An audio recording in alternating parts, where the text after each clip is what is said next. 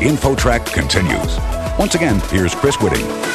When inflation is rising, as it is now, you may need to update your insurance coverage. Loretta L. Waters, Vice President Media Relations at the Insurance Information Institute, joins us to explain the connections between rising inflation rates and the costs of your insurance and the coverage you may need. Loretta, let's start with homeowners insurance. Why would that be costing people more with inflation? Well, unfortunately, due to inflation, costs are increasing like everything else. Building materials for homes are more expensive. Lumber and construction materials, for example, have spiked in price. Probably the biggest reason is there's less availability. So the cost to repair and build your homes is more expensive. At the same time, we're also seeing an increase in the cost of skilled labor. And then the construction industry is down I'd say about 200,000 skilled trade workers because of COVID layoffs and such. And there has been no build back on these skilled trade workers. So all these factors have likely increased your property insurance costs. Now, are there actions that a homeowner can take to lower their premiums? Well, yes, certainly there are things you can do. Bundling your home and your auto certainly reduces the amount.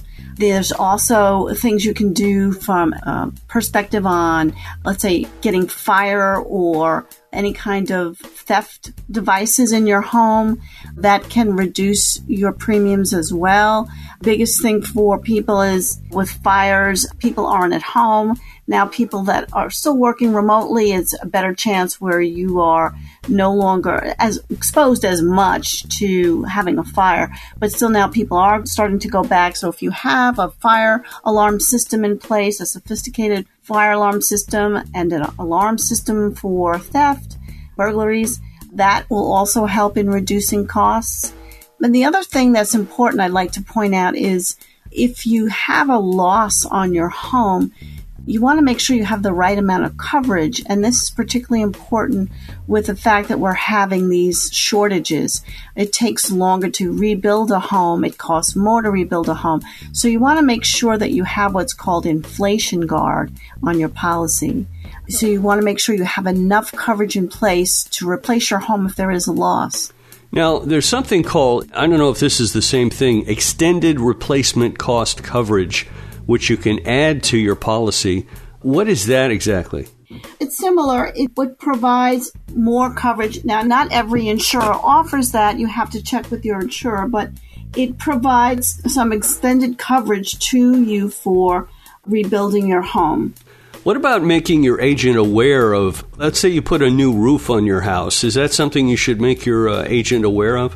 Yes, absolutely. Probably some of the biggest concerns insurance companies have is the roof is probably the greatest problem you could have for your home. If you have any damage where the wind can get in, it can destroy the entire home. So homeowners have to be careful about that. And insurance companies, if they see there's some damage to the roof, the maintenance is very important. So if you haven't maintained that roof, an insurance company is likely not to insure you or will wait until you've had that roof replaced before they will.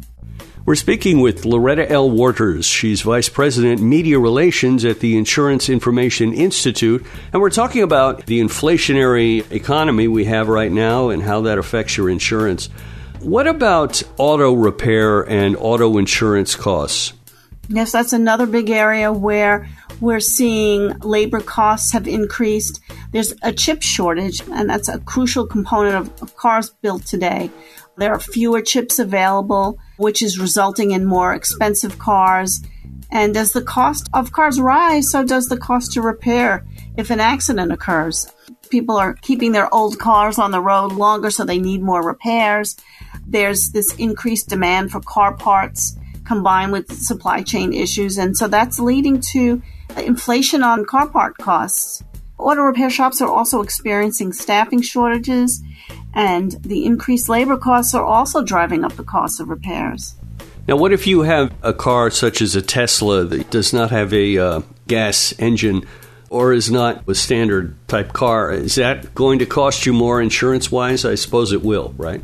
Well, those Teslas, they do save money on gas, which is great. But on the other side of it is the more technical chips and other devices that are on a car like that cost more if you're involved in an accident. I see. Another place that people will get insurance is when they rent a car for business or pleasure. Has that cost gone up as well? Yes, as an aside, there's also the issue of when you're renting a car, the costs are going up for a number of reasons. One is with COVID, a lot of rental car companies were getting rid of their cars. And so the supply is much shorter than it was, 2 years ago. It's really hard to get a car, and so that it's going to cost more. Another concern we have is if people go to their rental car and get a rental car, that they get the right coverage, because there's some concern about what's called collision damage waiver, and that's where the rental car company can charge you for the cost to repair the vehicle. It can also charge what's called loss of use, which are fees to recoup the potential revenue it forfeits while the car is in the shop being prepared. So with supply chain issues, this can have an impact. You have repair shops that are experiencing, as I said, larger amounts of part delays, and that's across all manufacturers. And that, coupled with the labor shortages, is leading to longer repair times, which can lead to even larger loss of use fees. And then overall car insurance fees that go up as a result. So all this is having a steep increase in our inflation and overall on the home and auto side. One other type of policy we haven't talked about are the umbrella policies that you can get to cover unforeseen accidents or people suing you or whatever. I suppose those policies are costing more too. Umbrella policies typically protect you. It's kind of a bundle policy, much like the name implies, umbrella, that is over your auto, car, and sometimes even for a boat. The rates on that, they're not necessarily going up. It's just the overall homeowners is going up. That's more on the liability side, and that will protect you if you're sued by somebody. So it's important to have higher limits, and you can get anywhere from a couple $1 million on something like that. So if you have a lot of assets, it's important to have that kind of coverage. Loretta, this is sort of a historic question. We have had inflation in the past in our country. It has been quite high at times, and then it drops down again. Do you expect insurance rates to drop whenever the inflation goes back down? Well, inflation is only one factor in rate making. When you look at both home and auto, there are different issues that are involved. One big issue that we see now is social inflation, where we're seeing larger lawsuits, large jury verdicts for certain suits, and that can have an impact a lot on the auto side. On homeowner side, we have issues like more people are building homes and more expensive homes in coastal areas of the country. On the West Coast, for example, and other parts of the country, actually, wildfires are encroaching on homes because people are building in these very secluded areas. So we're seeing more risks in these areas, and that also has an impact on rates. Loretta L. Warders, Vice President, Media Relations at the Insurance Information Institute. Loretta, thank you so much for joining us today.